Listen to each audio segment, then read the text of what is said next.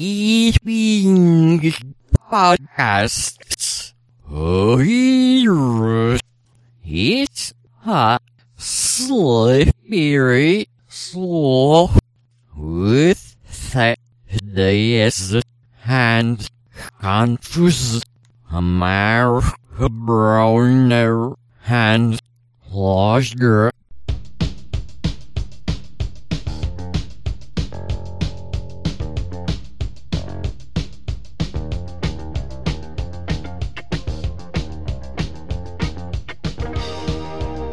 Hey friend, what's up? Hello? No? Yep, I can hear you. Okay. What the hell, brother? It wasn't on Blue Snowball. Ah, okay. That'll do it every time. Yes, it will. Well, hey, man. Yeah. This is a special Twin Peaks episode where we're going to discuss part 11. It is, and another special thing about it is that this is episode 50. We are at the half-century mark. Yeah, no shit, man. Wow, that's cool. Who knew? Yeah, who would have thought 50 episodes ago that we would have done 50 episodes? Yep. Yeah. We did our first one we put up online. Well, you put up online, really. Well, I don't know how long between when we recorded it and when you put it up it was. I don't remember either. But I know you posted it on May 31st of 2016. Mm-hmm. Yeah. So here we are just about exactly 14 months later and at episode 50. Hey, that's pretty awesome. That's pretty cool. Yeah. That's like, what, 52, 56, 60 weeks, 50 episodes in 60 weeks. That's just not bad, man. Hey, that ain't bad, for people who aren't getting paid to do it, Right? I mean, Mark Maron. Just something we're doing for fun. Yeah, Mark Maron does, 2 every week. But, this is his bread and butter. He makes a living off of it. We're doing it as a labor of love. And, hey, there you go. See? And having a good time doing it. Hell yeah. We're churning it out. I mean, we get to hang out at least once a week, if not more. Yeah, that is nice. We kind of have hung out more this last year, not just doing the podcast, but in person as well than we had for a few years. I know. And there was a period of time between when we stopped, doing Lube TV and, a year ago. And, we would see each other maybe once every couple of months or so. Yeah, I would say, yeah. Or maybe once a quarter. Yeah, I know. It's weird how, you can just kind of fall out of communication with somebody. Well, and I mean, you got married, and I know, especially the first few years you're married. So, well, okay. And you dated before you got married too. So you were involved in a relationship that took a lot of your time, and rightly so. So. Well, that's true, but that covers from, say, 2011 to now. But between 2006 and 2011, I didn't have very many excuses. Right. We hung out some, but not as much as we had when we did Lube TV, that's for sure. Right. But, we had a good time. Yeah. Well, yeah, of course. So, yeah. For a while you were dating someone that was crazy, so there was that. Well... I don't know if dating was the term, but oh well, yeah. Yeah, you were involved with a crazy person. Yeah. But, live and learn. Yeah, and you did. And you lived, and you learned. I did live. Thank God I lived. And, yeah. And it all paid off, and now I'm with a very wonderful woman. Yes. And she is not crazy. She's wonderful. She is not. Mm-hmm. She's fun and a happy person. Yeah, definitely. That's... absolutely what I need in my life. Yep. Easy to be around and fun and interesting and just the right amount of she's not too quiet. She's not too talkative. She's not too happy all the time. She's not sad. You know what I mean? She's just like the perfect balance of a person. She's good. She's fun to be around. She's real. She's a real person. Yeah. And not crazy in any sense of the word. Boy, that's so true. And it's nice. Yeah, I can't wait till we go on our trip to San Francisco and Northern California. Yeah, I'm excited. Yeah. Me and my nephew are going to Dallas this weekend for kind of an extended trip. Okay. It's his It's his birthday, huh? Oh, nice. Are y'all leaving tomorrow night? Actually Friday morning. Oh, okay. So I'm going to go over to Houston and pick him up, and then we're going to drive to Dallas. His roommate, who is a female, is going to go with us. And we're just going to... I've never been to Dallas as a tourist. Well, I take that back. I have one time, but it was many years ago. So we're just going to go to some of the museums and hang out and eat some food and probably go have some drinks and just do Dallas because it was close and easy and we could drive there. All right. Sounds good. I'm excited. Are you going to go to Dealey Plaza? I went to Dallas in, oh God, I don't even remember. I have to think about where I worked at the time. Okay, I think it was like 1990. Oh God, I don't even know. I don't even know what year it was. In the 90s, I think, sometime. Okay. And I lived in Houston. I had a friend who was a real train enthusiast. You know, those guys who are just so into trains.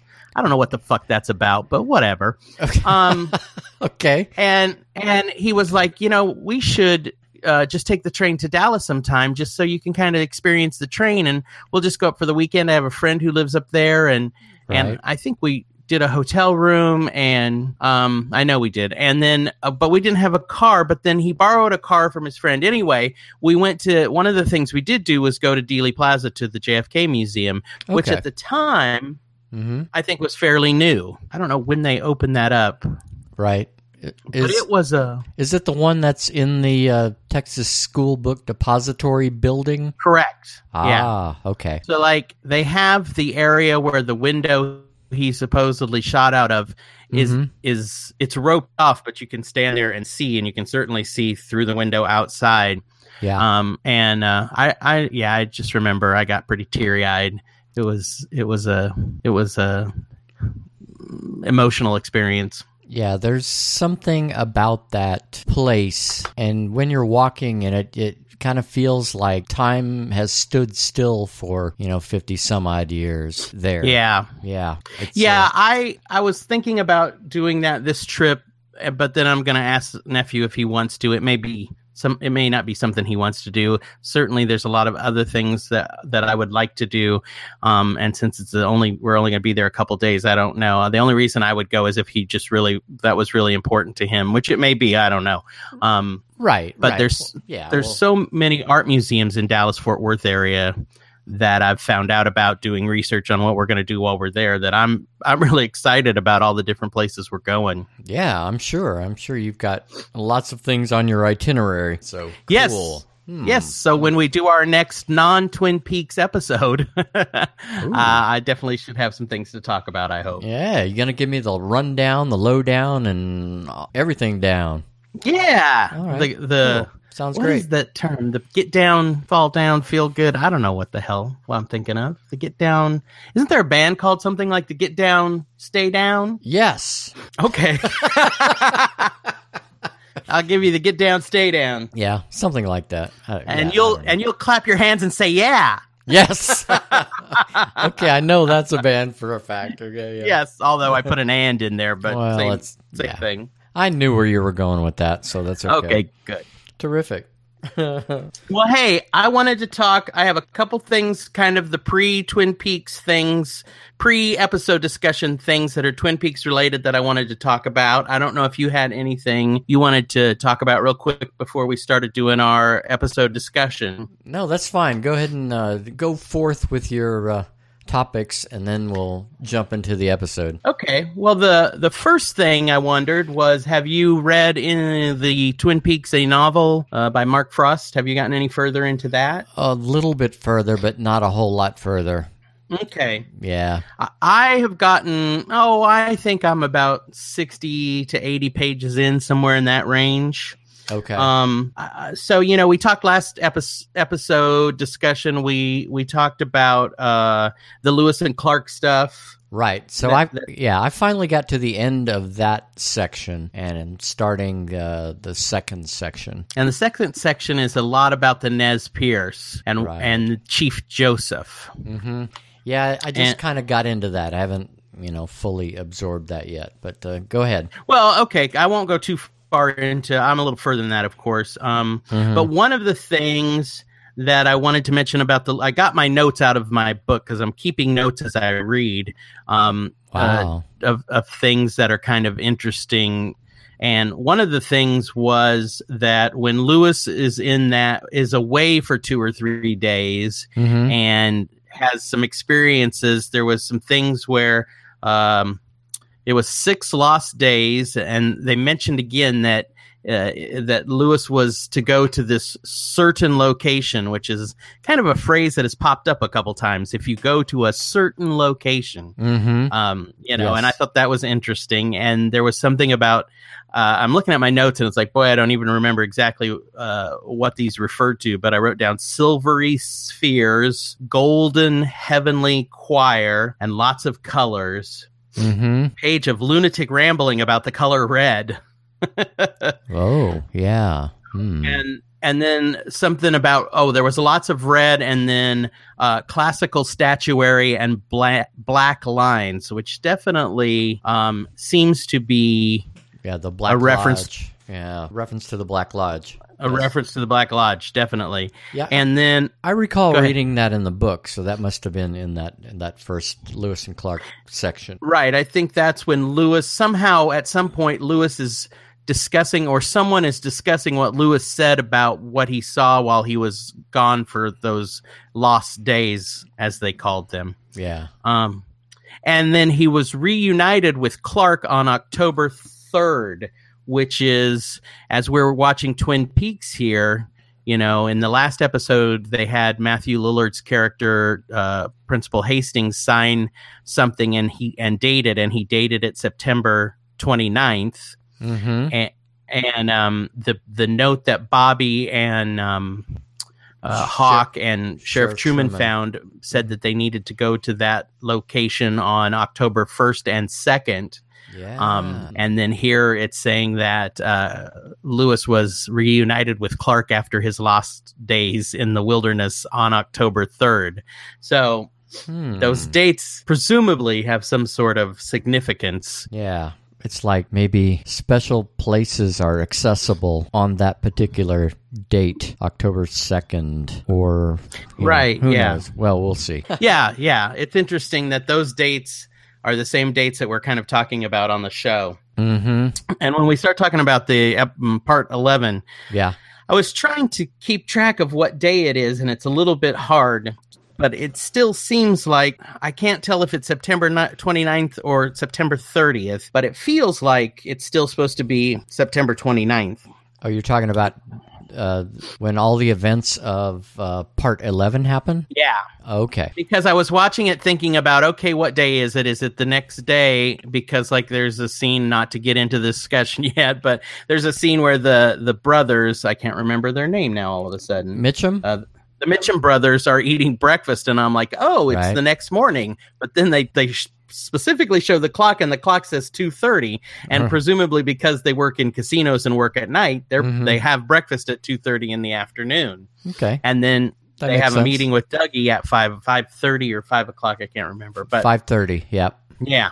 So anyway, Okay. that was one of the things I was trying to figure out watching the episode this week is, are we still supposed to be at September 29th, or is it supposed to be September 30th? And we can talk about that a little more as we're talking about the show. Yeah, we're jumping the gun just a little bit, sort of, but not in a big way. Right. All right. So then the other thing I wanted to talk about real quick was I was reading, after part 10 where Richard Horne robs his grandma and, Yes.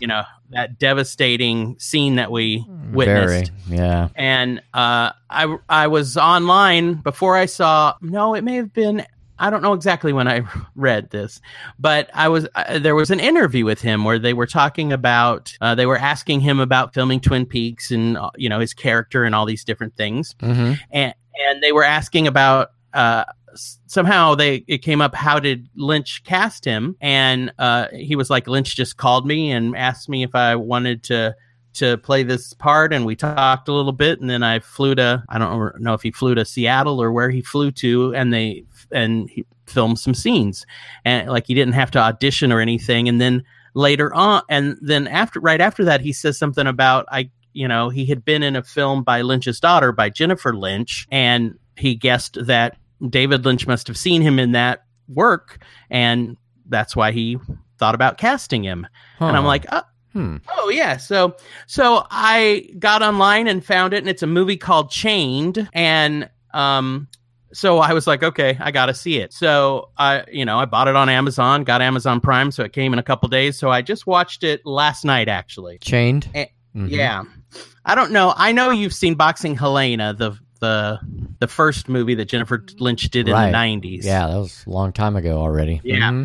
I watched it back in the day too. I haven't seen it in 20 years, and I remember I wasn't particularly impressed with it. I thought it was okay. But I really don't remember much about it at all. Well, you were probably expecting her father's work, and when it wasn't, you were disappointed. Yeah, I think we all were. And if you've watched a couple of years ago, I looked her up online. It may have been when she directed that episode of The Walking Dead last year.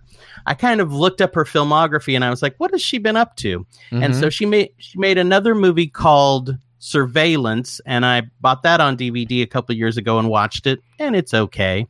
And Chained is certainly, at best, good. It's interesting that she's really not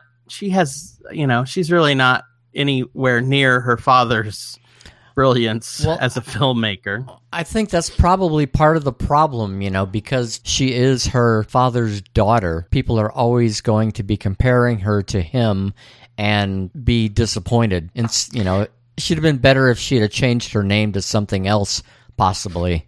And then people will judge her, judge her by her own merits instead of saying, she's not as good as her dad, kind of thing. Well, she isn't. Well, understandably so, but had she been, something else, I see what you're saying. Right. Yeah. But I'm like, she's significantly lesser of a filmmaker than her father. It's not like, she doesn't have to copy him to be good. And I realize as a filmmaker, she doesn't have access to huge budgets. Mm-hmm. And I looked at her filmography over the last 2 years. She's directed mainly television episodes, and she directed an episode of Walking Dead that I thought was a good episode. Okay. And she's directed a lot of 1-hour drama series, probably 20 or 30 different episodes just over the last couple of years of different TV shows. All right. Maybe that's her niche. Yeah. Maybe she has found her niche in doing that. Mm-hmm. And maybe in doing that, she can, work harder to find a better script to produce or something. I'm not sure. Chained is very much a lot of the online reviews called it torture porn. It somewhat is. I won't go in. The story's kind of interesting. Vincent D'Onofrio, or D'Onofrio, however you want to say that. D'Onofrio, is the main character, and he's great in it. And then this guy who plays Richard Horn, is it Eamon Farron? Eamon Farron? Yeah. Ooh, you think 2017 Eamon Farron is hot. 2012 Eamon Farron. Holy camole guacamole. He's attractive. I was watching the movie, and I must have said out loud 50 times, "Oh my God, you're so beautiful." He's just so, I know some people probably look at him and go, "Oh my God, he's not attractive," but he's just my type, I guess. Yeah. He goes up to 11 on my scale. He's very angular. He is angular. I think I like that too. I think that's something that I like I say, I like odd looking guys. He's oddly hot. You want someone who has cheekbones that could pop a balloon. Yes, indeed. And then no chin whatsoever. But he's actually really good in this movie. He's very nice to look at, but for kind of a low budget torture porn, kind of a dark, gritty, grisly movie. Yeah. It's not bad. He's really great in it. Mm-hmm. And D'Onofrio is really great in it. And when you watch it, it's like, I don't know. it's kind of interesting that Lynch saw that and then thought, here's the guy that can play Richard Horn, because right, his character is not an evil person in the movie. But he has kind of an interesting twist to his character, and it's certainly a movie worth seeing, especially if you kind of like that actor or want to see. I like seeing Jennifer Lynch's work just to see it. All right. But anyway, I watched that last night, and I just wanted to talk about it because. So is Chained a lot like the movie Hostel? I haven't seen Hostel. Okay. I don't think it's like Hostel. No. I wish I could think of a good example that doesn't give too much away about what it is. I mean, it's definitely about a serial killer. Okay. So that's kind of what it's about. And he, Eamon Farron, Eamon Farron plays a character that he's kidnapped and has chained up. Okay. Hence the title. So he is the serial killer? He's kind of a serial killer in training. Oh, ooh, okay. Yeah, yeah. All right. By being held captive and being trained to be a serial killer. Okay. But it's way better than that. It's much more nuanced than that. Well, if you try to explain it to me, you're probably going to be giving away spoilers, so it's probably best the less you say then. Yeah, I don't want to give away too many spoilers to anyone who might want to watch it. Sure. It's just if you're a fan of the actor who plays Richard Horn, it's definitely something you want to see. He's really, really great in it, and it's an interesting movie. And like I say, I'm a fan. I'm interested in what Jennifer Lynch does because her dad is David Lynch. I know that's not a great reason to be, but if you're interested in Jennifer Lynch, yeah, sure, okay, worth seeing as well. Sure, okay, cool. Anyway, okay, sounds good. Well, that's just kind of what I wanted to talk about before we got started. All right, cool. I realize now we've taken a long time. Yeah, a little bit. I was not going to look at the clock, but yeah, we're 25 minutes in. Give me a second here. I'll be back in like 30 seconds. Okay, you can play the Twin Peaks music while you're gone. Dun, dun, dun, dun, dun, dun. I don't really know where it goes. Am I falling in love? Dun, dun, dun, dun, dun, dun, dun, dun. Bong, bong. Down, down, down, down, all right. down, down, down, down. Oh, hey. Okay. Hey. All right. You're doing some music while I was gone. I was trying to do the Twin Peaks theme, which I can't remember exactly how it goes. I've heard it 1,000 times. All right. Yeah. All right, man. Okay. You ready to get into part 11? Yes. Part 11, Twin Peaks, The Return, part 11. Yeah. So... And it starts off. 3 boys are playing catch near their trailer home in a rural area outside of Twin Peaks.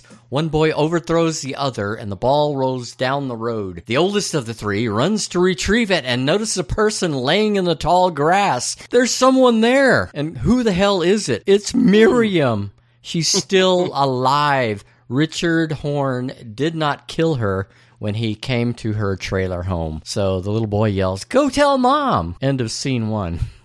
So I read a little bit online this week about this episode, and apparently there are people who were reminded of the scene with Ronette Pulaski where she's walking across the trestle by this scene. Didn't occur to me for a second. No, me either, because she was crawling on the ground. I mean, granted, she was kind of bloody and whatever, but that's probably where the resemblance ends. Yeah, I didn't get that people thought that evoked the scene with Ronette Pulaski in I think it's in the premiere episode of the series or whatever. Yeah. But anyway, well, that only makes sense if you truly believe that Richard Horn is the doppelganger's son and is somehow tied to the whole Bob thing. So I don't know. Right. Makes sense. Yeah. It's a stretch, but whatever. Okay. Okay. So anyway, shall we go into scene 2? Yeah. All right. The next scene at the Fat Trout Trailer Park, Becky is on the phone yelling, "What? Where? I don't have a fucking car." She's angry. She's screaming. We don't know what the hell is going on with her. She calls her mom, Shelley, at the Double R Diner. It's Steven, I need your car, hurry! And so Shelley rushes over, and while Shelley's pulling up, we see Becky gets a gun from under the couch. Just as Shelley arrives, Becky grabs the keys and tries to drive off. Shelley is like, wait! And so Shelley jumps on the hood of the car trying to stop her, which obviously doesn't stop Becky. Becky drives in reverse, cuts the wheel sharply, and Shelley goes flying off the hood of the car into the grass, and Becky drives off. So, like, the Double R Diner must be, like, across the street from the trailer park because Shelley gets there awfully fucking fast. Yeah, wow. That's crazy, man. Yeah. So yeah, and then I thought for a second, I was like, Becky's not acting like herself. She's acting kind of almost like she's possessed, as people get possessed in Twin Peaks by an evil spirit or whatever you want to say. Okay, well, but when I started thinking about that, I was like, we really don't see females get kind of that evil possession kind of personality. You know what I mean?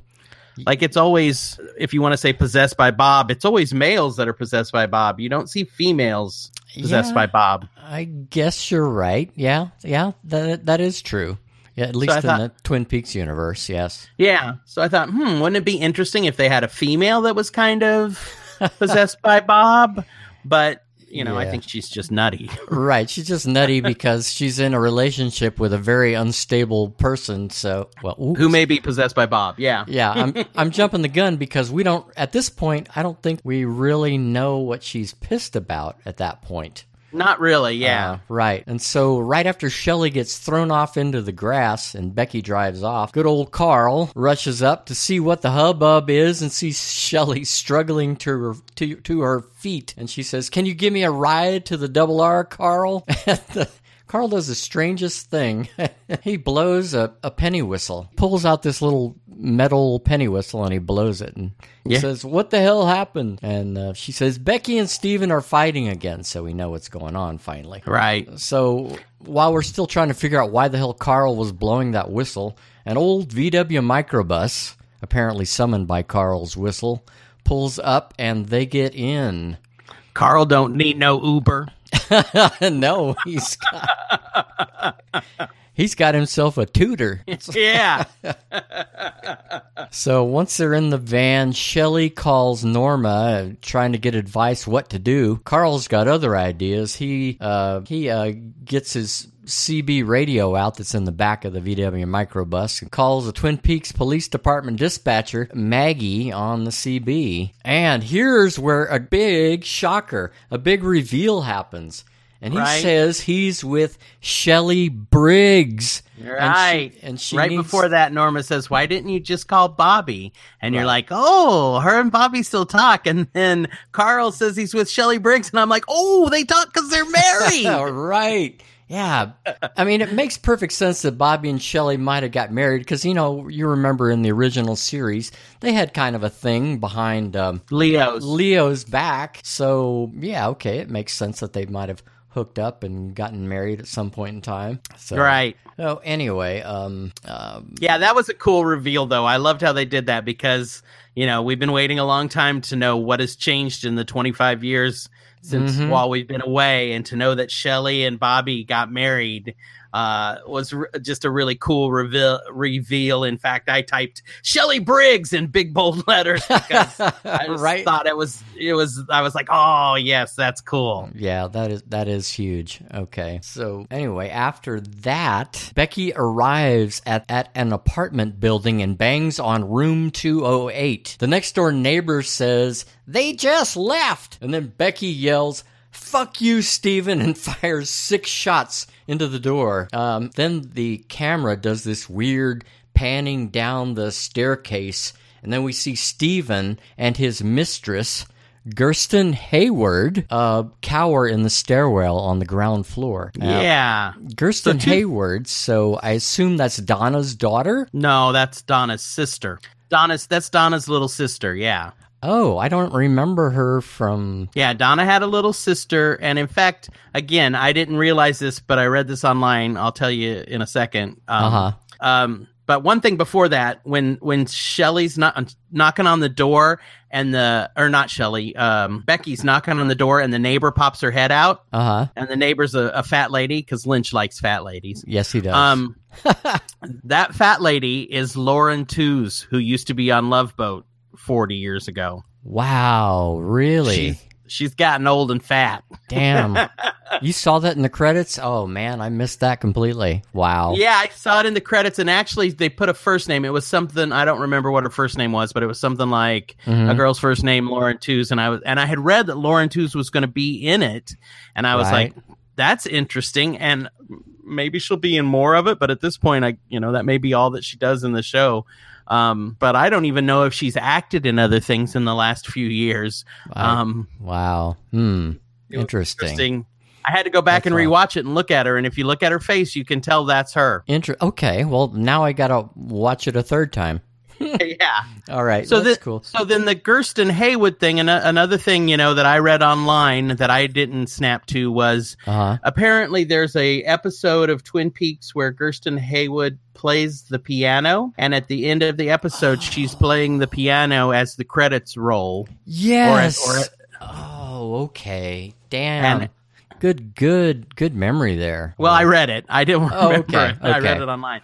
But the interesting thing they said was this episode also ends with someone playing a piano at the end. Well, that's very true. So Donna's sister, Kirsten Hayward, who was played by Alicia Witt. Alicia Witt. I love her. She also was on Walking Dead, played the part of Paula, who, I think she was threatening, who was she threatening? And Carol, and somehow, Carol got a zombie to bite Paula on the shoulder. Or something like that, or on the neck. Yep. I can't remember, but yeah, something like that. But because when I saw her, I was like, God, I know I've seen her in another TV show not that long ago. Yeah. And so cool. She was in Lynch's Dune. She played the little girl that I made the joke that she looked like she was playing an homage to Clint Howard in the original Star Trek. She plays a little girl who supposedly is very knowledgeable or a seer or something. Right. And she wears a crazy little outfit. And then she's in Lynch's hotel room in one of the most amazing episodes. And I think it's her and Crispin Glover. And it's just an amazing, it's really a short film that they're in that's really great. Okay, now. Okay. Now answer me this. Did Alicia Witt play Kirsten Hayward in the original series? I don't think so, but maybe she did and I just didn't realize it. Yeah, I don't know either. The first time I really saw her and knew who she was she played, remember the Sybil Shepherd sitcom Sybil that was on a few years ago? Yes. Several years ago. Mm-hmm. She played Sybil's daughter on that as well. Oh, okay. And she was probably a late teenager, like a teenager in her 19 or 18 around that time when she played a character on that show. All right, that's cool. Yeah. All right. So anyway, at the end of this scene, multiple 911 calls go into the Twin Peaks Police Department dispatch. That's the end of that. Yep, someone's on their way. Yes. So, next scene. Back in Buckhorn, South Dakota, we see Gordon, Albert, Tammy, Diane, Detective Mackley, and Principal Hastings arriving in two cars. I guess Gordon, Albert, Tammy, and Diane are in one car, and then you've got Mackley in the other car with Principal Hastings in the back seat. Mm-hmm. And they're going to the place where Hastings says Major Briggs was hibernating and Ruth Davenport was killed. It's a rundown industrial warehouse area. Tammy goes to Principal Hastings and asks if this is the place. Hastings says he went through the hole in the fence and then 15 to 20 feet, but then he didn't remember what happened. Right. Yeah, so Hastings, Albert, and Gordon all three spot a woodsman lurking near one of the buildings. Hastings is still in the car. Albert and Gordon... Hastings never gets out of the car. No, he never gets out of the car. And so Gordon says, think there's one over there, Albert. Albert says, we'll soon find out. Soon find out, yeah. So they go through the fence. Gordon goes ahead, goes 15 to 20 feet inside the fence. Albert is behind him by several feet. and all of a sudden he looks up in the sky and he sees like a black dot, and then all of a sudden there's a vortex in the sky, or as I wrote, a maelstrom in the sky. And so the rest of the group see nothing, except Gordon just kind of starts waving his arms in the sky a little bit. Right. Gordon goes in, electricity crackles. Yes. And then there's a vortex in the sky, and then a kind of a cutaway shot shows that no one else really sees what Gordon sees. Right. It's just nothing going on. Right. And so ultimately this vortex or maelstrom kind of comes down and sort of fills his entire field of view. I don't know if it necessarily goes down over him, but then as he's looking in, he sees 3 woodsmen inside standing on a staircase. And so then we see the point of view of Albert looking toward Gordon, and it looks like there's like a yellow colored light around Gordon, and he starts kind of winking out, and then right before Gordon gets pulled in or winks out, Albert pulls him to safety in this weird jittery movement that was really kind of cool photographically speaking.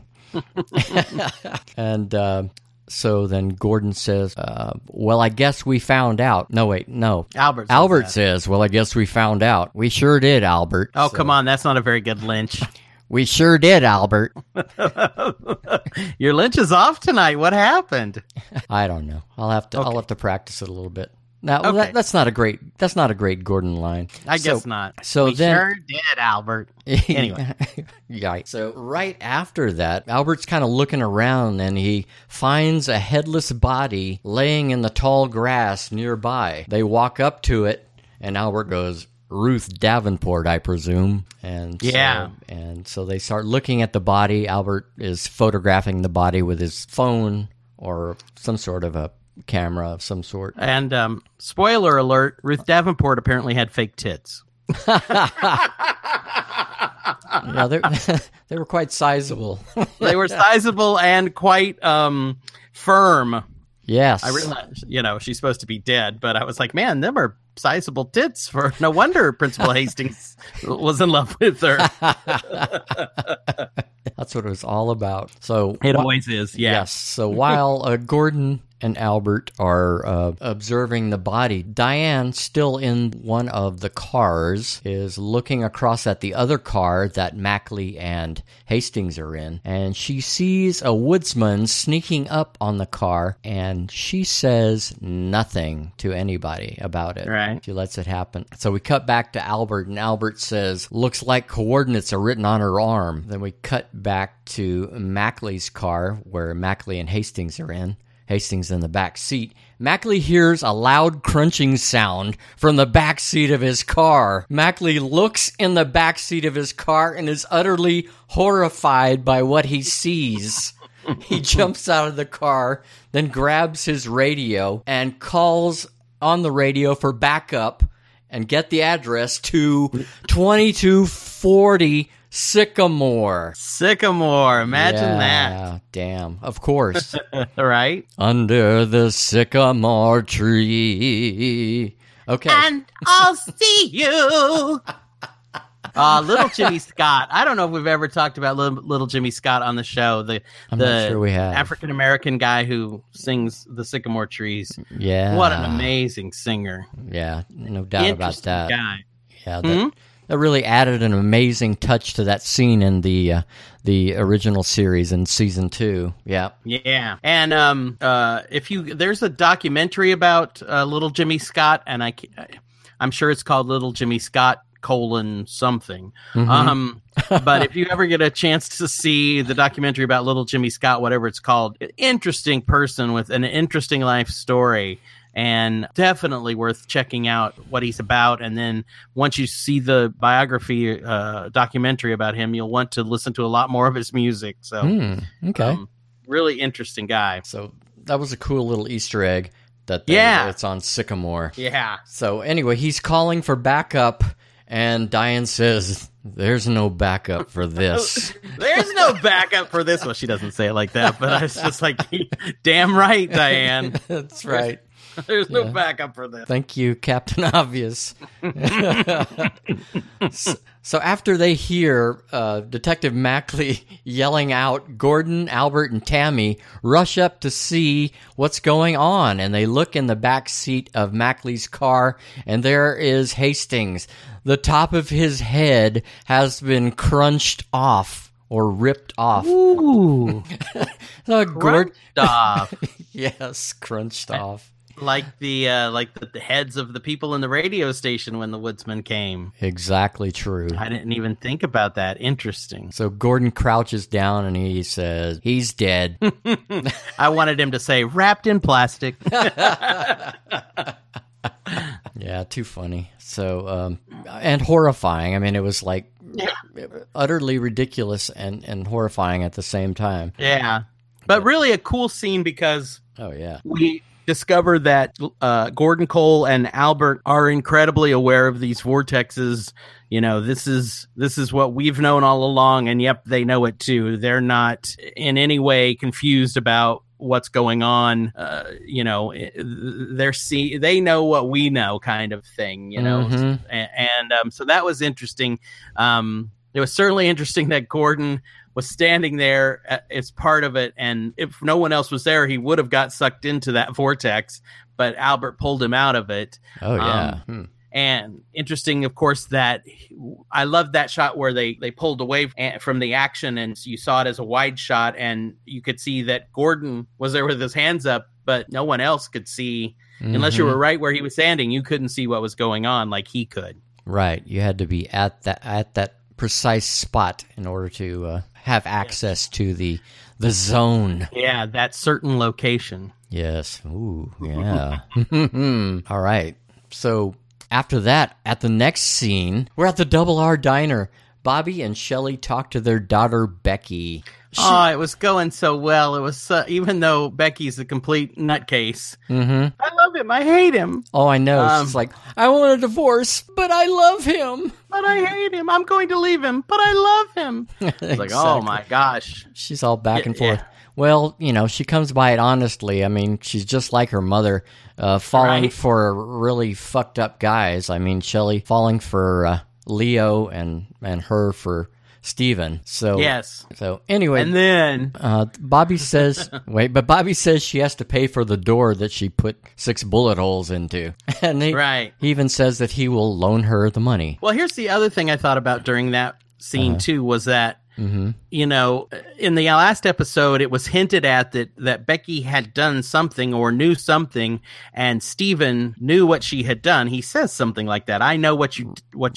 Right. I can't remember exactly what he said. I know what you've done, or, you know, but so during that scene, I'm like, is she just like a battered wife syndrome who just, she loves him, she hates him, she loves him, she hates him? Or is she hiding something where she hates him, she wants to get rid of him, but then when her parents start talking about, we'll help you, you can get away from him, all that, then she realizes, oh shit, I can't. Yeah. He's got this, whatever he's got on me, and I can't leave him because then all of that, whatever that is, will unravel. Right. So, yeah, I didn't even think of it that way. He's got something hanging over her head, and so it's not so easy just to walk away. Right. Yeah. What does he know that that he could use against her if she tried to walk away? Yeah. Right. Because, so I don't. Yeah. I wondered. Is that part of it, or is she just got the battered wife syndrome? It could be. You know. Yeah. You know. Both. And.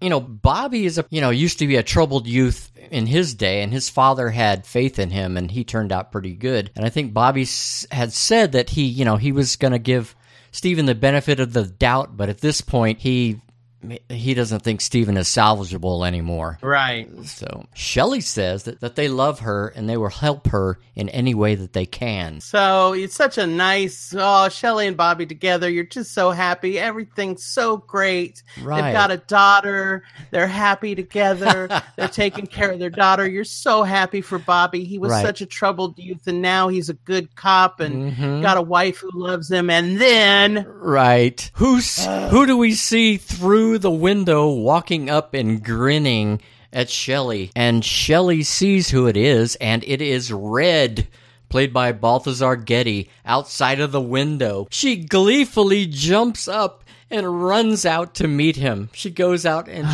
they kiss and agree to meet later. They're like a couple of kids, just can't wait to get a hold of each other. And Bobby just looks devastated. Yeah. Oh, broke my heart, man. I can't believe it. Yeah, so Shelley goes back into the diner so that we realize at this point that Shelley and Bobby are obviously divorced, and it's not a big, happy, supportive family. I mean, granted, Bobby and Shelley are both supportive of their daughter, but they are no longer in love with each other. Yeah, they're not together. Yeah. She tries to be, she at least pulls Red to the side and tries to not do it right in front of him, but it's just, so devastating, especially when you know what a creep Red is. It just breaks your heart. I know. Yet again, Shelley showing very bad judgment in the men.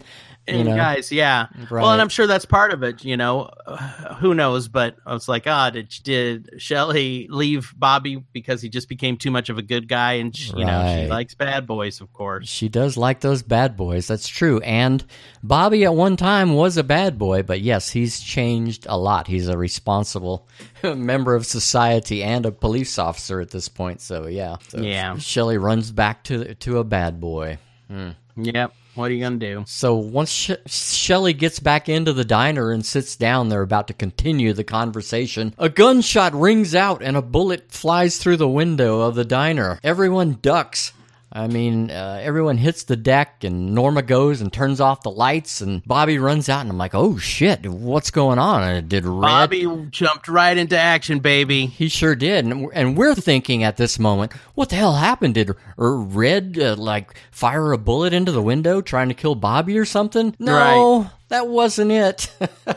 As Bobby runs out to investigate, turns out a boy in a passing van had accidentally fired a gun belonging to his father, unbeknownst to his mother. They're pulled out. Bobby runs out, and the woman is holding the gun up, and and she gives it to Bobby, and there's a big traffic jam, and horns are honking, and the little boy is a little creepy. He's standing there against the van, just kind of looking at Bobby like, ugh.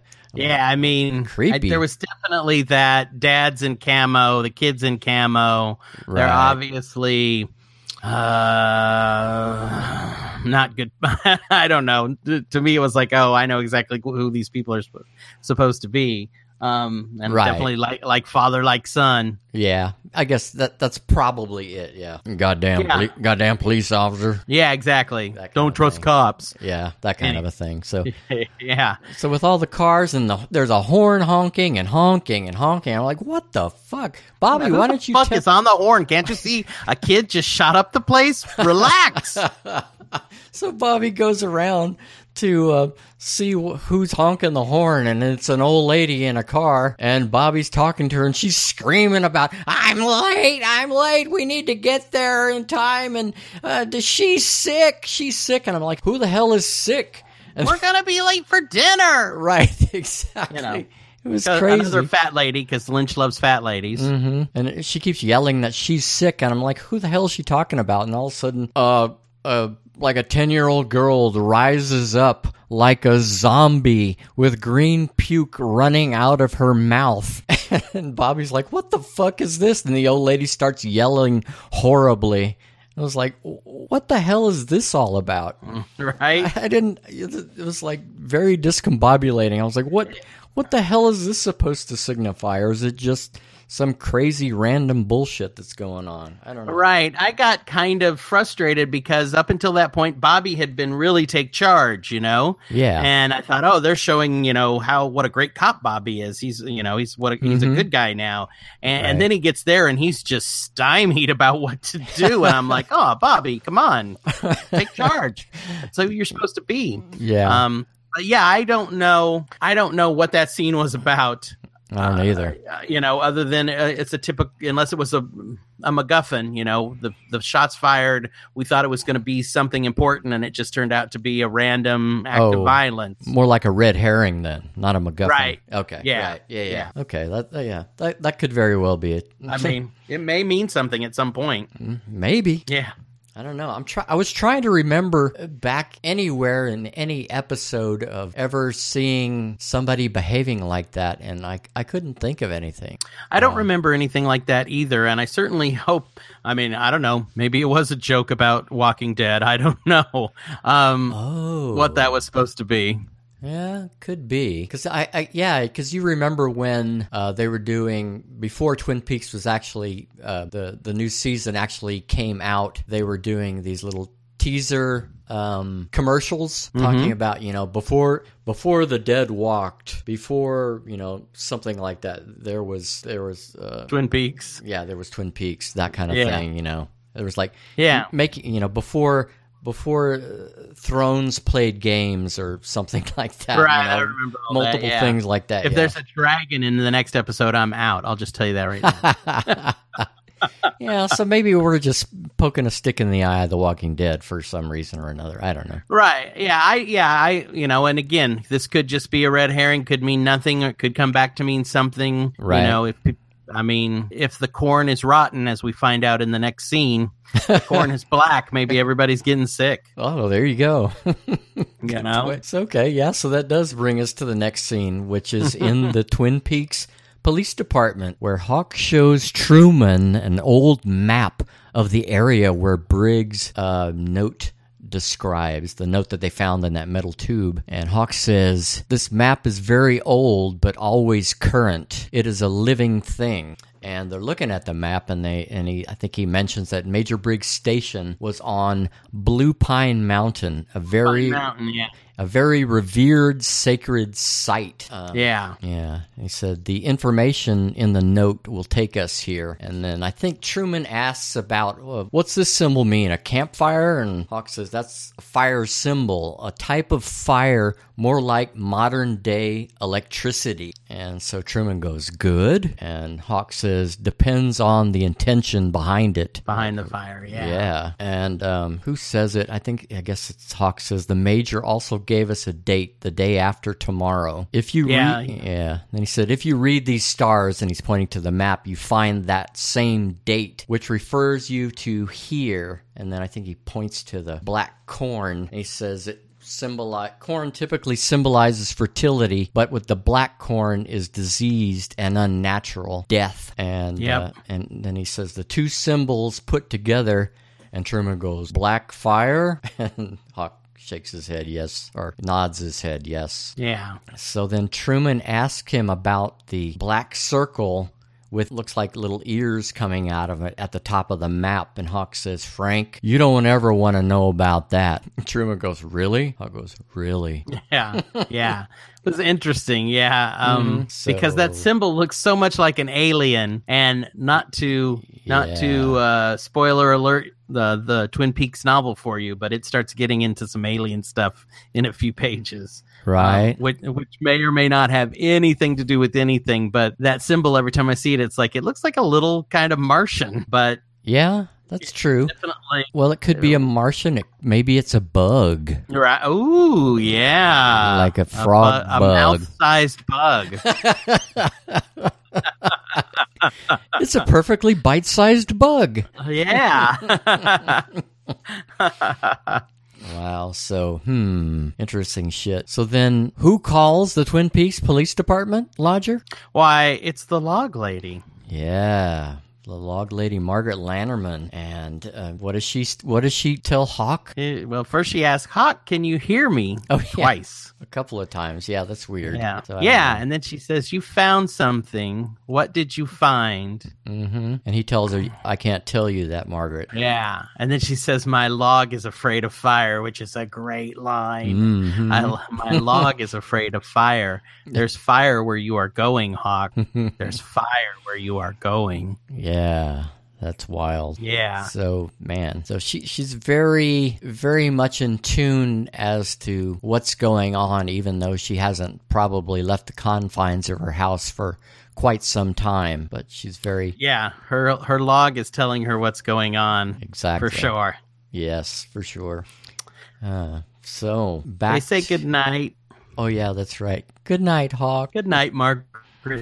Then there's the knock on the door, and we forgot to mention in the scene with the van with the kid who fired shots. While Bobby's there, another cop named Jesse pulls up and says, I just came from Big Ed's gas farm.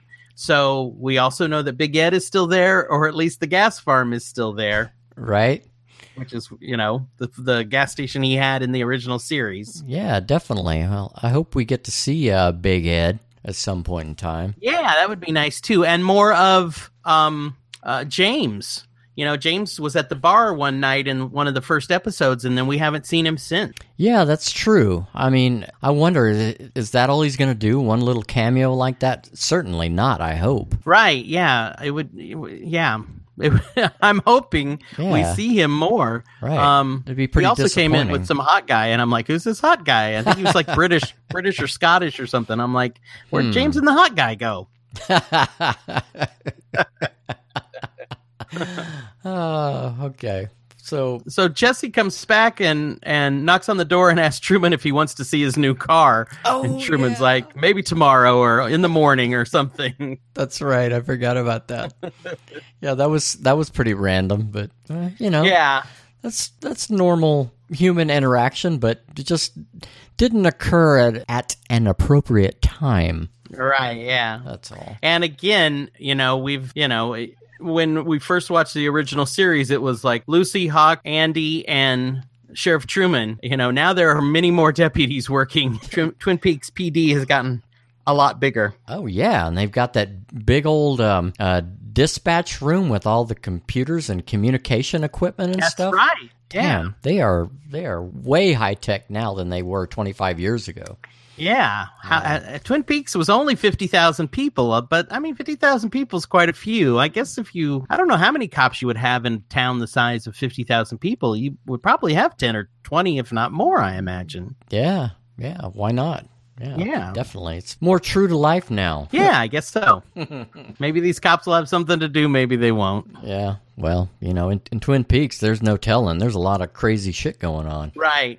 So here's the thing, too. And I was talking earlier about, in the pre-show about what day is it? Mm-hmm. Because, when they went and saw at Principal Hastings, they asked him to circle the picture of the major and sign it. He signed it September 29th. Since then, Albert had dinner with the lady that works at the morgue, and that seemed to be the evening. Mm-hmm. And then this stuff that happened at the Twin Peaks Sheriff Department definitely seems to be later in the day. Yes. And then when Gordon and all of them go out to the certain location, still daylight hours. Yes. So I'm just trying to figure out. I still think it must be September 29th, even though we kind of but we kind of move back and forth between daylight and nighttime as things go on. But then there are time zone changes as well. So true. Yeah. South Dakota versus Washington. And Las Vegas. Yeah. Las Vegas. Yeah. That's 2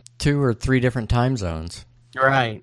Yeah. So I still think it's supposed to be, and I don't know why it seems like a big deal to me, why it seems important, but I still feel like it's supposed to be, because we definitely know something's going to happen October 1st or 2nd when they go to that location that's on Major Briggs's note. That's definitely going to be the climax of the show, I think. So I guess that's why I'm so interested in what day are we supposed to be at right now. Probably. So, yeah, I'm curious if by the time that date comes, Gordon Cole and Albert and everyone else ends up back in Twin Peaks as well on the same date, so they all end up going at the same time. So that's probably why you're so interested in the timing and the dates and stuff. Yeah, it just seems like that's all of that should be kind of converging at some point. Yes, good point. Because later on, when they start talking about the coordinates and stuff, we'll get to that. So that's kind of the next scene. Right. So that brings us back to South Dakota. Gordon's hand, they're back at, Detective Mackley's office, and Gordon's hand is uncontrollably shaking after his experiences that day. Cat on a hot tin roof. Never done that before. So Albert suggests they forego the coffee and get some warm milk instead for the cat on the roof. Oh, Albert, You're so funny. So anyway, Gordon mishears him and says, "Yes, the picture you took of Ruth. I'd like to see it, Albert." I forgot that. Yeah. Yeah. He mishears Albert saying Ruth, and Gordon thinks he said Ruth. Right. Which brings us to Albert showing the picture that he took of, in particular, of Ruth's arm with the coordinates written on it. And at the very same time, Diane happens to be in the room sitting on a very tall stool for some weird reason. And so Diane is staring at it and is visibly mouthing the numbers, trying to memorize them. Albert notices her doing that, and she tries to play cool and kind of pretend like she wasn't doing anything. Right. Then she asks if she could smoke again, and Albert says, "You know, that's not good for you." And he's like, "I know. Fuck you, Albert." Oh, Albert. We love every word that comes out of your fucking mouth. Oh, That's who wonderful. doesn't love Albert? We love Albert. So then, is it Albert or Gordon that said that the numbers indicate a small town in the Northwest? And so, hey, that's our first indication. Okay, they're probably going to be heading to Twin Peaks real soon. Oh, man, I wonder if I just missed that or if I just forgotten that. That's interesting. Yeah, but I may have zoned out a little bit at this part because it was kind of didn't seem important, but could be. But then they kind of distracted us. Right after that line, Tammy and Mackley arrive with trays of coffee and donuts. Right, a cop's delight or something like that. Ah, the policeman's dream. The policeman's dream, yeah. Thank you, Detective Mackley. Okay. And of course, you know, since they brought coffee, Diane wants to smoke. Mackley says it's not allowed. And Diane says, "You know how good a cigarette would taste with this coffee." And of course, Mackley gives in. "Smoke 'em if you got 'em." Smoke 'em if you got 'em. Yep. And so as they're eating their donuts and drinking their coffee, Mackley said, "No suspects were found in the area. Positive ID on Ruth Davenport." Of course, Albert's line, "I don't suppose you found Major Briggs' head anywhere." Mackley's like, "We looked, no trace, nobody heard anything, no shots." Albert said, "A bullet didn't do that to Hastings." And then they start talking about what they saw. Gordon says that he and Albert saw somebody. Albert said, "Looked like a homeless man, old clothes, beard, wool cap." And then, of course, finally, Diane decides to give up some information. She says that she might have seen someone like that get out of the police car, but she wasn't sure. Yeah, she's real helpful. Right, yeah. Yeah, I still can't figure out what's going on with Diane. I know. Yeah, it doesn't sound too good. She's not being very helpful, and we know she's colluding with the doppelganger. So that kind of sucks. Then, so Cole then says that when he was in the vortex that he saw dirty bearded men in a room. Right, yeah. Yeah, so I think that's pretty much everything of that particular scene. Right. So I guess, what we kind of learned that Gordon and Albert don't know they're woodsmen. And maybe haven't seen them before. So right, yeah, that seems like some new information to them. Though we know that David Bowie's character in Fire Walk With Me had an encounter with some woodsmen when he went to the room above the convenience store. Right, yeah. What's the character he played? Philip Jeffries. Yeah, Philip Jeffries. Okay. So now coming to your favorite scene in the whole episode. I get online and it just drives me crazy that there are so many people that are just rave about the character of Dougie and just think it's so great, and that, Kyle MacLachlan, who I really like as an actor and who actually really is doing a great job. But It's just like, oh, Kyle MacLachlan deserves so many awards. I'm just like, oh my God, I can't believe that, I guess everyone has, I think everyone has something. Right. I think his portrayal as the doppelganger, Bad Cooper, deserves awards, but as absolutely Dougie, fuck that. Right. I mean, I guess the when you really think about the fact that he plays Bad Cooper, the doppelganger, and has played Agent Cooper as we remember him in early episodes, and is playing the Dougie character, and they are all three different characters, and he does Dougie well for what he's asked to do. It just doesn't seem like it would be that hard to do it. But I get that. Yeah, I love Kyle MacLachlan as an actor, and I think he is doing an amazing job. But if he was just playing Dougie, I would be like, no.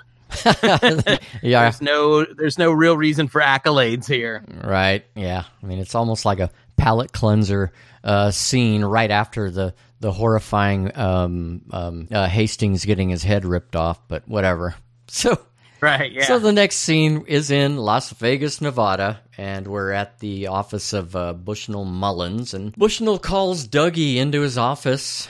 Mullins thanks Dougie for his good work in helping to root out police corruption and et cetera, and but then he says that the Mitchums deserve their $30 million payout because he says it was a legitimate claim, which is quite a shift from what people were thinking before and what, Dougie may have kind of uncovered. So I'm not sure what's going on with Mullins right now. But anyway, he says Battling Bud always punched above his weight class, and he had taken out a secondary policy to cover his play on the Mitchum policy, which, because it truly was an accident, covered his potential loss. And he says Bushnell doubled down. Nobody keeps Battling Bud on the ropes for long. And so that's kind of a weird shift from before. It's almost like Mullins is on the take himself by, taking out this secondary policy. And so by either he's going to make money from that secondary policy. Yeah. So he can only make money on it if it's a legitimate claim. He can only claim his claim. Right. If the legitimate claim. So if he doubled down and really did double down, then, he would get 60 million and he'd only have to give them 30, presumably.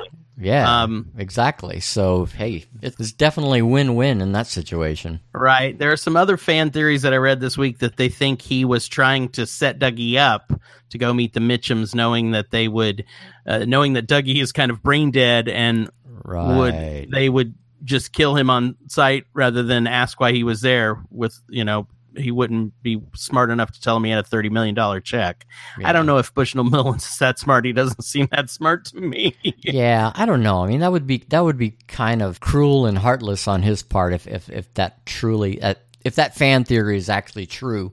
Right. But he did let Dougie go off. He told Dougie that the Mitchum brothers want to see him at 5:30 and that they're sending a car. So, yeah. Right. It occurred to me during this scene that what Kyle MacLachlan is really doing playing Dougie is just kind of an elaborate Stan Laurel impersonation. Oh. I don't even know if it's elaborate. He's just kind of doing Stan Laurel as a without words. Yeah. I mean, I don't know if that was his intent, but I was like, oh, he's doing Stan Laurel here with the blinking eyes and the kind of bewildered, stupid look. And I never really thought of that, but yeah, that's true. The only thing missing is a black derby on his head. Yeah, right? Exactly. Yeah. So, all right. So then they cut to the next scene where Rodney Mitchum is eating breakfast in his mid-century modern home. Yeah, this is the scene where I thought, oh, now it's definitely got to be September 30th. It's morning. They're eating breakfast. But then they specifically show us the clock that says 2:30, right? Presumably PM.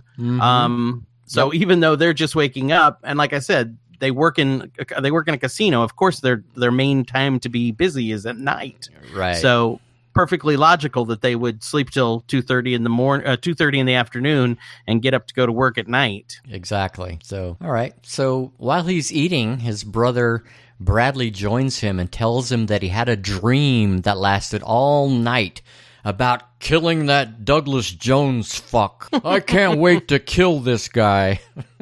Normally when there's a dream in a David Lynch thing, it's super interesting. But in this case, I didn't give a fuck. But it certainly came to be important in a little bit. Oh yeah, it certainly did. So then we cut to the next scene. It's 5:30. At 5:30, Bushnell Mullins is escorting Dougie out of the building to meet the Mitchum car. But Dougie is distracted by a vision of the one-armed man, Philip Gerard, beckoning him away, which leads him to a pie shop. And see, I thought it was a coffee shop because I thought it had a name that was something like a coffee shop. And maybe it was a coffee shop. So the whole time he's carrying the box, I think he's carrying a box of coffee. But we find out that that's not what it is. Okay. Yeah, I might have to go back and look to see what the sign actually said on the side of that building. But right, yeah. I thought it said something about pie, but whatever. It may have, and I may have just missed it. Right. Because... So then, So then a few minutes later, Mullins is escorting Dougie, who now has a big box in his arms, to the curb, where he is helped into a waiting limo, and he's got the $30 million check in his breast pocket. Mullins says to him, "Knock him dead, champ," and Dougie goes, "Dead." So then we have a great Viva Las Vegas montage as the limo is driving Dougie to his destination. And oh, lucky us, the driver's dealt with Dougie before, so he knows to get him out of the car whenever they get where they're going. That's right, and he calls him Red Door. Hey, Red Door. How you doing, Red Door? So instead of driving him to Santino's restaurant, the driver takes Good Cooper out to the desert to meet with the Mitchums, who presumably are going to kill him but anyway, as Bradley and Rodney are out there waiting, Bradley seems to be having some second thoughts about killing Dougie. He says stuff like, "He did nail Ike the Spike for us," and then he tells him of his dream again, and that something about, in the dream, Rodney, your cut was healed on your face, and he peels the Band-Aid off of Rodney's face, and lo and behold, the cut is healed. Ooh, the dream is coming true. Wow. Yeah, imagine that. Wow, imagine that. So then finally, Dougie arrives in the limo, and Bradley says they can't kill him if what's in the box... Oh, wait, yeah. After Cooper gets out of the car, they see that he's carrying this big box, and Bradley seems shocked by this, and he says that they can't kill him if what's in the box is the same as what was in his dream. And so guess what happens? As he goes to investigate and his brother's about to shoot Dougie, what's in the box is a cherry pie. Which was what was in the box in his dream. Yes, that was in the box. So they can't kill him. They can't kill him. Nope. Oh, what else does he have? So Bradley frisks Dougie and finds the $30 million check. They are ecstatic. They love this guy. So what do when you love a guy? You take him to Santino's for dinner. Hell yeah, that's where they thought they were going to begin with. Exactly. So they even say they're going to give Dougie's son, Sonny Jim, a gym set. Every kid needs to have a gym set. And you wrote down a lot more shit from this episode than I did. I'm sorry. It's just all these little stupid details. And of course, they toast each other. And of course, Dougie doesn't know how to toast, so they have to put the champagne glass in his hand, and he drinks it. Yep. Yeah. Piano player is playing in the corner. And Dougie seems to be enchanted by the piano music when he plays a slow song. So right. I still don't know who was playing. I can't figure out who was playing the piano player. I know. At first I was thinking, is that Angelo Badalamenti? I know that's his song, but then I was like, right. Is that Burt Bacharach? And well, that's funny because he looks so goddamn familiar, and I'm like, I know I have seen this guy in something somewhere. I know. And I don't think that was Burt Bacharach, because Bacharach, well, I don't know. I don't know either, but the funny thing was the piano player was not credited at the end of the episode. So I was like, yeah, what the fuck, man? I tried Googling it just a few minutes ago, actually, while you were talking, and I was like, can't find anything where it says who he was. Yeah. But yeah, it was, because I'm pretty sure it wasn't Angelo Badalamenti. Right. I've seen pictures of him, and he doesn't look quite like that. And the thing that's really killing me is I know I've seen that guy who was the piano player. I know I've seen him somewhere in something. Right. And maybe eventually someone will post who it was, but it's driving me crazy. Yeah, me too. I mean, and it may have been that whoever was doing the piano player is a famous pianist and said he didn't want to be credited for some reason or another. Yeah. I don't know. Yeah. So it's kind of weird. But another thing happened as the piano music first kicks in. A well-dressed old lady stops to thank Dougie, Mr. Jackpots, for saving her life. Yes, it's the old hag who was following Dougie around in the casino while he was hitting jackpots, and he was pointing out slot machines to her for her to try, and she hit so many jackpots too that day, and so changed her life. She's no longer a dirty old hag. Now she's just a well-dressed old hag. Right. Yeah, I don't know why. I mean, other than, Dougie seems to be slightly affected by it. And of course, it's when the slower music is playing. Mm-hmm. But it certainly, for some reason, that scene was really emotional. It really kind of got to me. It brought a little tear to my eye. And I don't know why, because this wasn't really anything spectacular. Say it ain't so. Lodger actually right? was affected by a Dougie scene. I imagine oh my that. goodness, miracles never cease. So after the old lady shows up, the cherry pie arrives with ditzy Candy in tow, rambling on about traffic. And, that was the other thing, because when we talked to you mentioned Viva Las Vegas that plays by the version by Sean Colvin when Dougie's being driven out to the desert. Yeah. And I'm watching that scene and I'm like, where's all the fucking traffic? When did they film this? At 4:00 in the morning? There's always traffic on the strip. It is always bumper to bumper. You can't go on the strip that fast. Yeah. And then later on, Candy's talking about there was so much traffic. I'm like, not when they drove Dougie out there. There wasn't. That's so true. So hilarious. So after the pie arrives, they start eating the pie, and one of the most famous lines ever, Dougie says, "Damn good," while he's eating the pie. Well, I think that one of the Mitchum brothers says, "This is the damn good pie," and Dougie goes, "Damn good." Damn good. Yes. I was hoping that immediately upon eating some cherry pie that he would get back all of his memory and he'd be back to being Dale Cooper all over again. But no, didn't happen. Not quite there. Yeah. And then they start calling for Candy, and I'm like, God damn it. If you have 3 girls that are all the fucking same, why do you keep calling for the one who's fucking brain dead? Can't one of the other girls do something? Because Candy is definitely brain dead. Call on one of the other ones. Well, wait a minute, Lodger. Maybe Candy happens to be the smartest of all 3 of them. Oh, say it ain't so.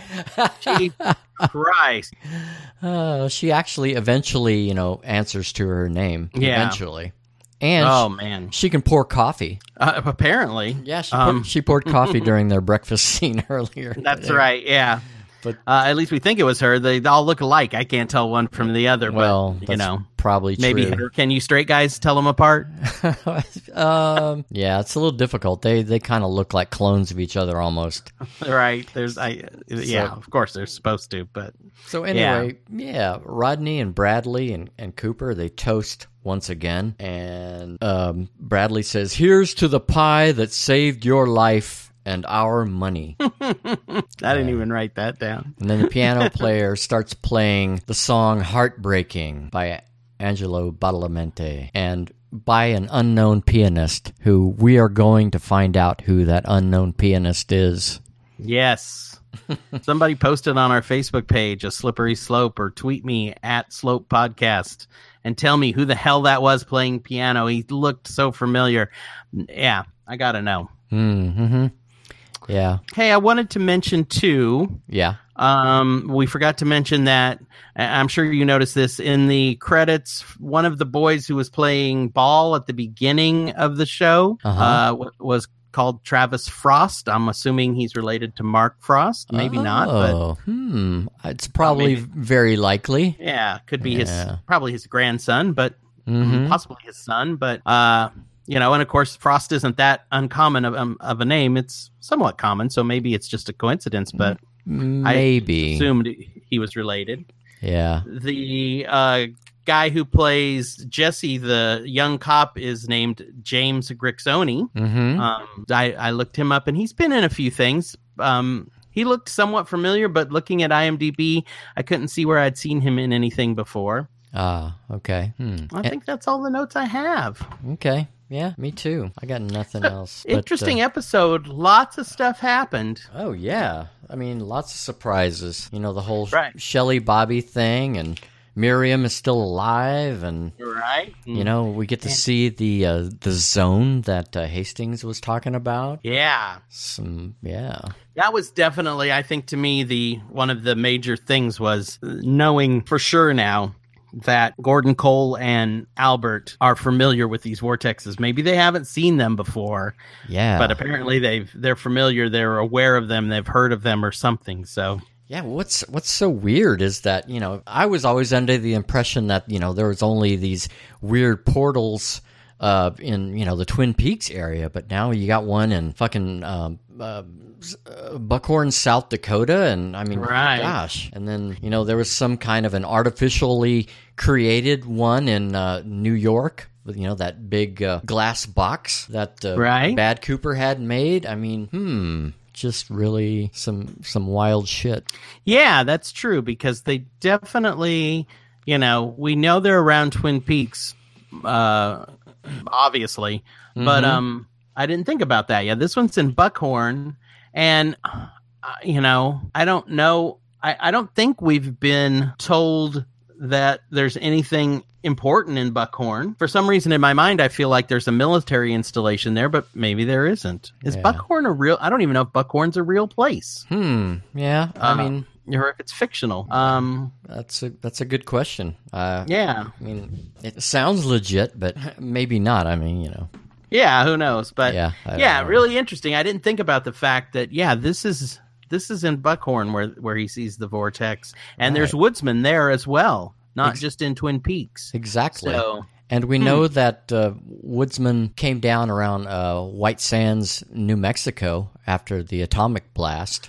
Right. Or 10 years after the atomic blast, at least. So how many different, you know, vortexes are there across the United States or across the world? I mean, yeah, I mean, it makes you wonder. Yeah. You know. I don't know French. I was going to try and figure out what Twin Peaks would translate into in French. Dual Mountain. I don't know.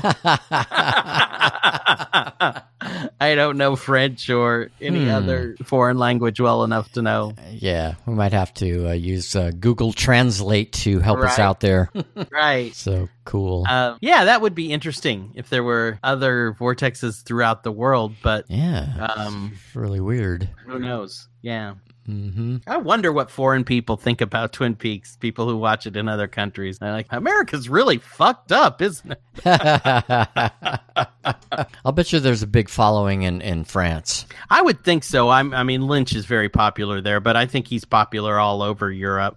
Well, that's probably true. So I'm sure, because didn't he's done commercials in foreign countries, I think. Oh, yeah?